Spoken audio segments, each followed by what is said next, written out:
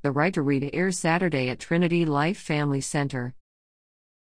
Parents, caretakers, and educators are invited to a November 18th community screening and discussion of The Right to Read, which will include lunch, gift giveaways for parents, and new books for children to take home. Gwen Douglas, President/CEO of SCORE and Communities, will moderate the discussion. Space is limited and registration is required for the event, which will take place from 11 a.m. to 1:30 p.m. at the Trinity Life Family Center, 3601 Dill Road in Richmond. To register, click here.